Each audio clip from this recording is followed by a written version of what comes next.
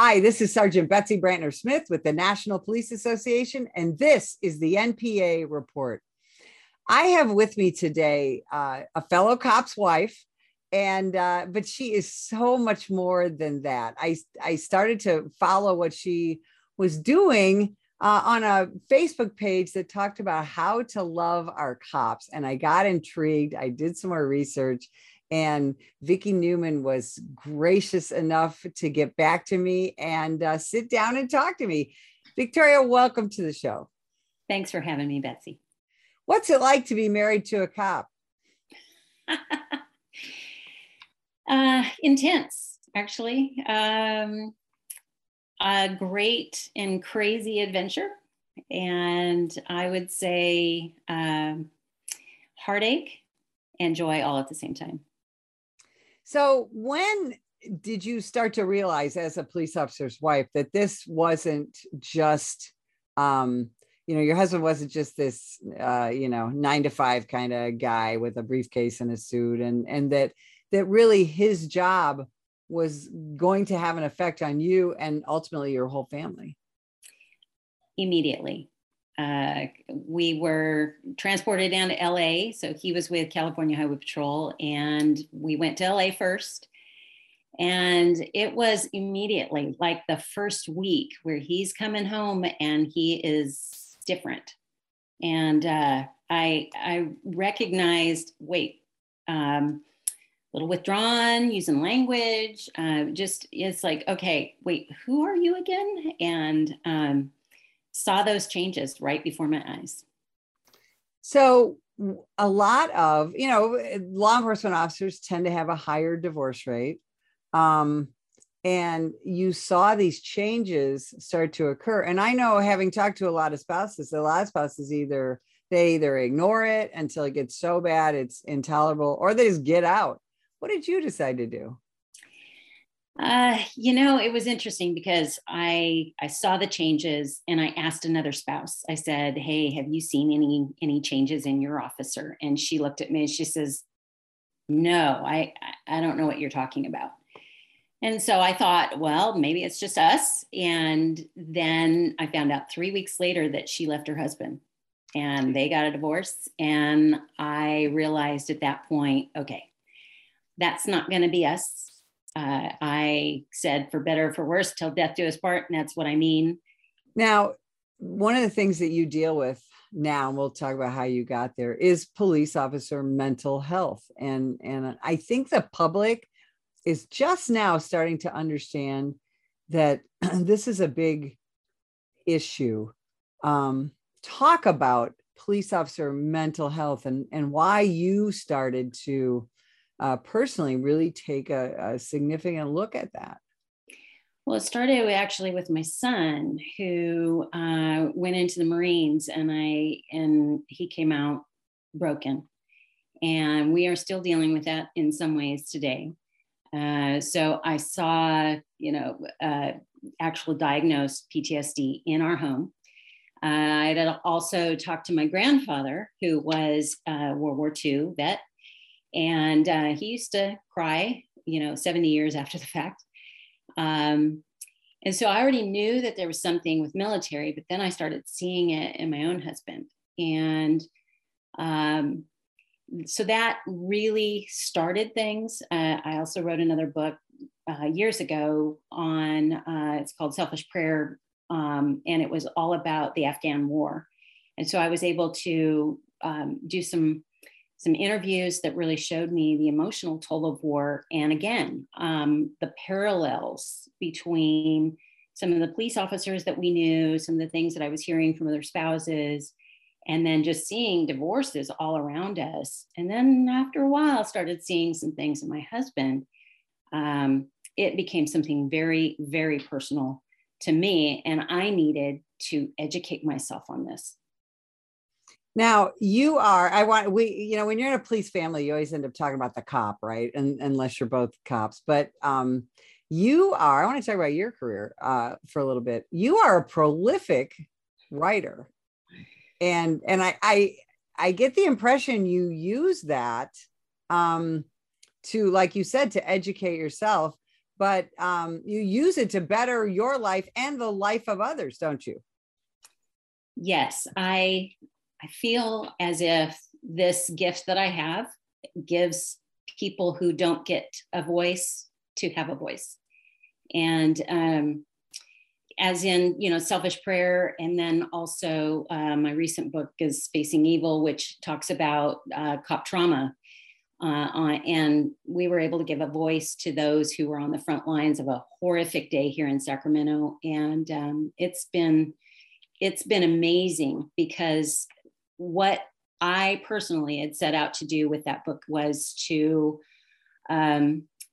show what it looks like to get help, talk about some resources that are out there, and then show it to police officers so that they, to take the mystery away so that they would get help. And we are definitely seeing that. We've seen many officers get help because of reading the first book in 10 years that they'd read. So it's been pretty good. Why do you think police officers are so hesitant to get mental health help? I think that they are misinformed. There's this stigma, of just, if I get help, then I'm weak. And and the training that you all get is also very much a part of that. I think, if there's a problem, you are trained to take care of it. But yet there's not a lot of education right now in the training, in the initial training of becoming a police officer, that shows how to deal with the things that you see, because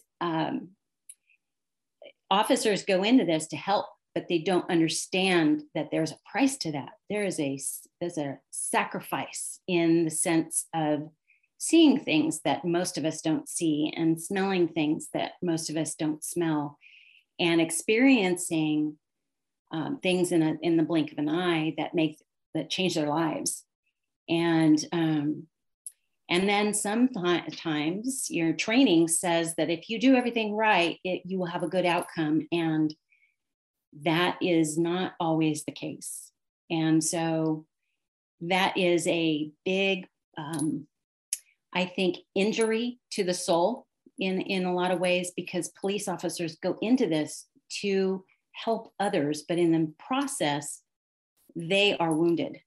And that's not something that they really want to admit.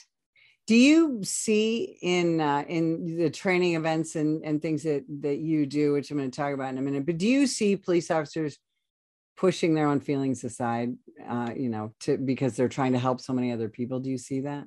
Yes. And what I see is that they're trained to do that, because when there's a threat, you have to put aside your fear, put aside any of those inner turmoil things that are going on, and deal with it. And that's the training. So a lot of times I see police officers putting that aside until it becomes something that just won't shut up. And, there's lots of ways to talk about that, whether it's the garbage can's full or the shit bucket's full or something like that. There's lots of ways to say that. But the fact is that we're all human, including police officers. And the things that are seen and experienced are not normal. And yet, for some reason, y'all have an idea that it is. it's your normal. And so I don't know. I see the effects come out in months and years down the line when someone puts it aside. And unfortunately, in that time, they think that they've hidden it. And those that hear at home, we see it the moment that it comes into the home. And yet we misinterpret. And sometimes there's irreparable damage that's done before a police officer can get help. Absolutely. Now, you wrote a book, and I love the title, A Chip on My Shoulder. What prompted you to write that book and talk about what it's about? Actually, it was police suicides on my husband's department. We were seeing quite a few in about 4-month time. We lost 6 officers in the line of duty. The same time, what wasn't making the news was that there were officers that were actually taking their own lives.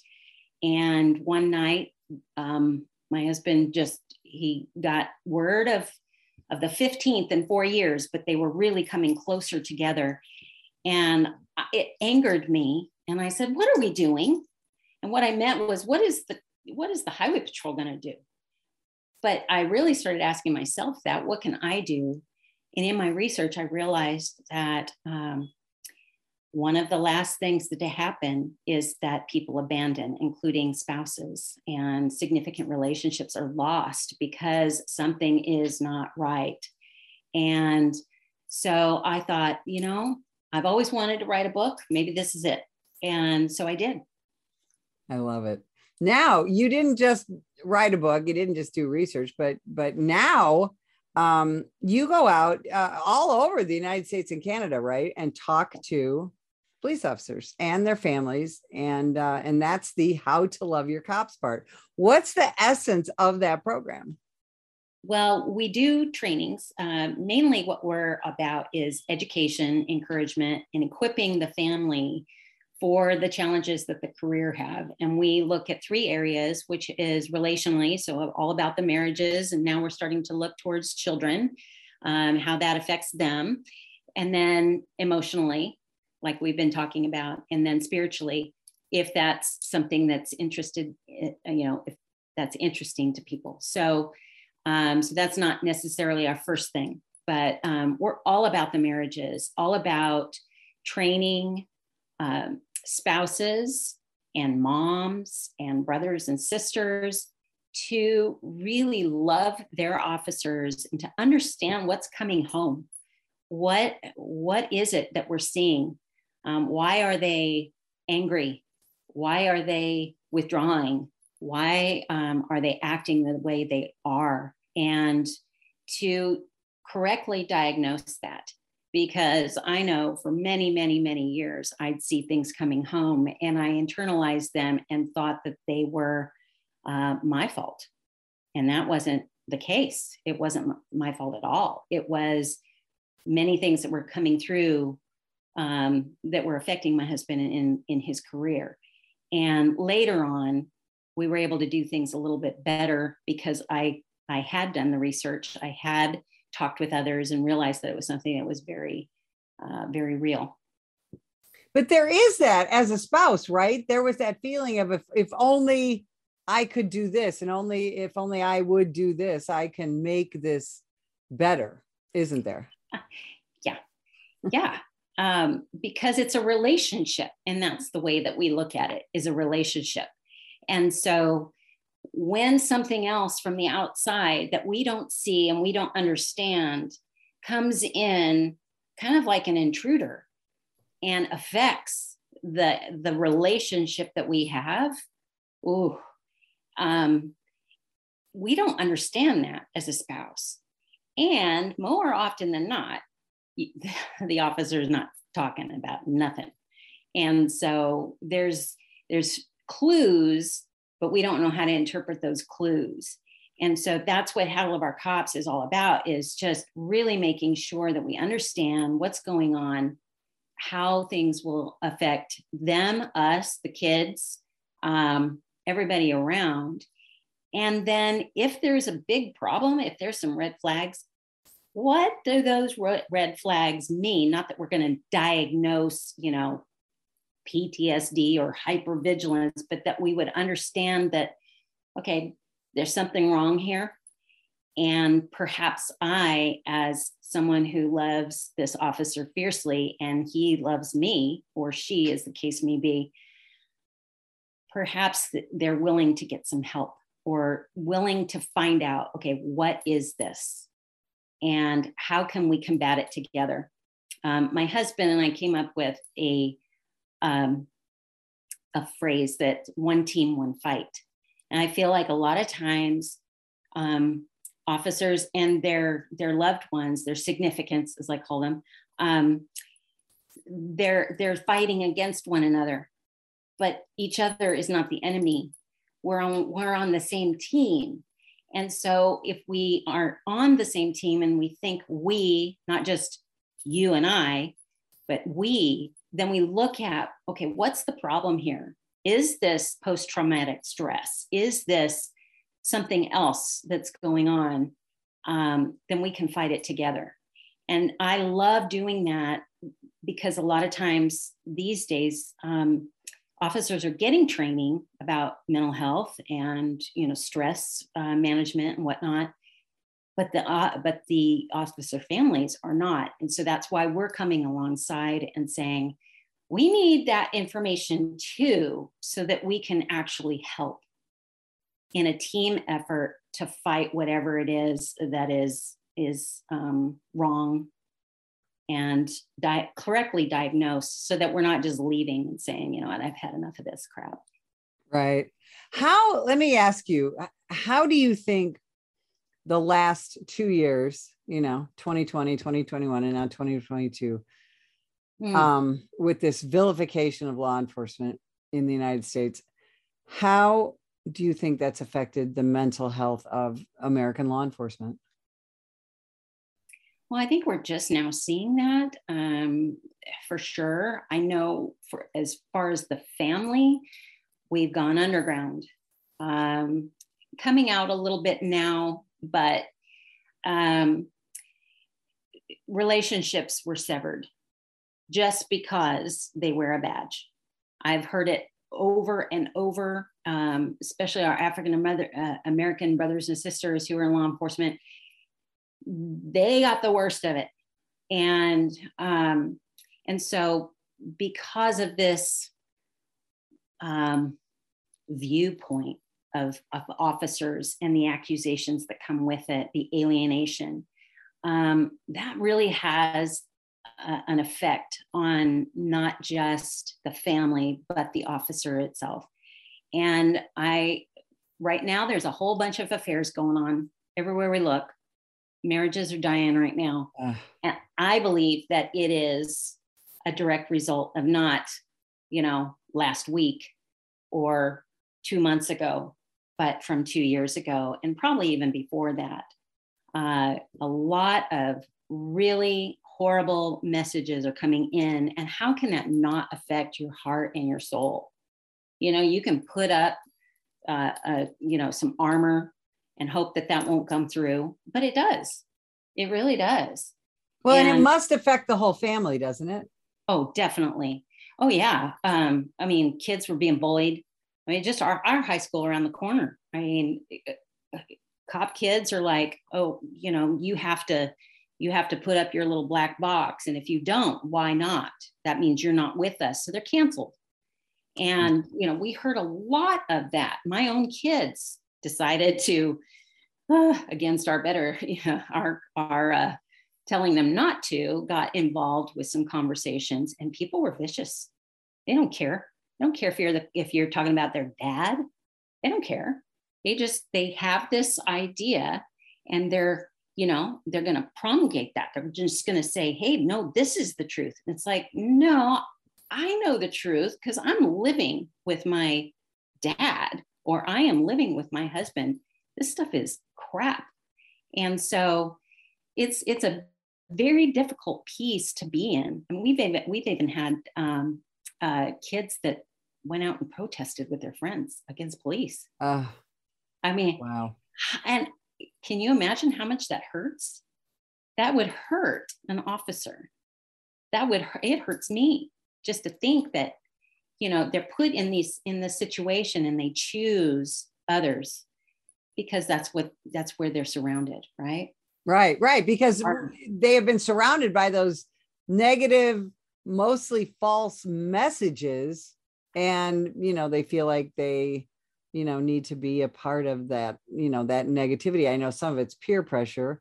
Some of it's misguided. Some of it's misguided guilt, I think, that, oh my gosh, my mom or my dad's a police officer. So we have talked about so much. I wish we had about 2 more hours to talk, but where can people find you on social media? Where can they find the books? Where can they find your training? How can they bring you in? Our website is the perfect place. It's loveourcops.org. And we've got a bunch of programs and resources, books, all kinds of things for families. So. It's extraordinary. You are doing an amazing service for a profession and also for a group of people, our families who serve right next to us and take the brunt of so much of what happens. So thank you for all you guys do. And thanks for spending time with us today. And if you would like more information about the National Police Association, visit us at nationalpolice.org. Put the gun down! Put the gun down! Last year, law enforcement officers were involved in hundreds of thousands of use of force incidents. A use of force incident is when an officer must use nonverbal tactics to gain control of a dangerous situation. Put the knife on the ground. In many cases, officers have no choice but to use force when a suspect doesn't comply with a lawful order. Use of force is always ugly. No one likes it, especially police officers. Together, we can help de-escalate these dangerous encounters. Help police officers by complying with their lawful orders. Don't attack, attempt to disarm, or flee from an officer. Use of force is an officer's last option. Most incidents can be avoided by not resisting arrest. If you feel you've been wrongfully detained by a police officer, then seek a legal solution after the encounter has been resolved. Let's keep everyone safe. Comply now and complain later. Ma'am, put the gun down! Put the gun down! Last year, law enforcement officers were involved in hundreds of thousands of use of force incidents.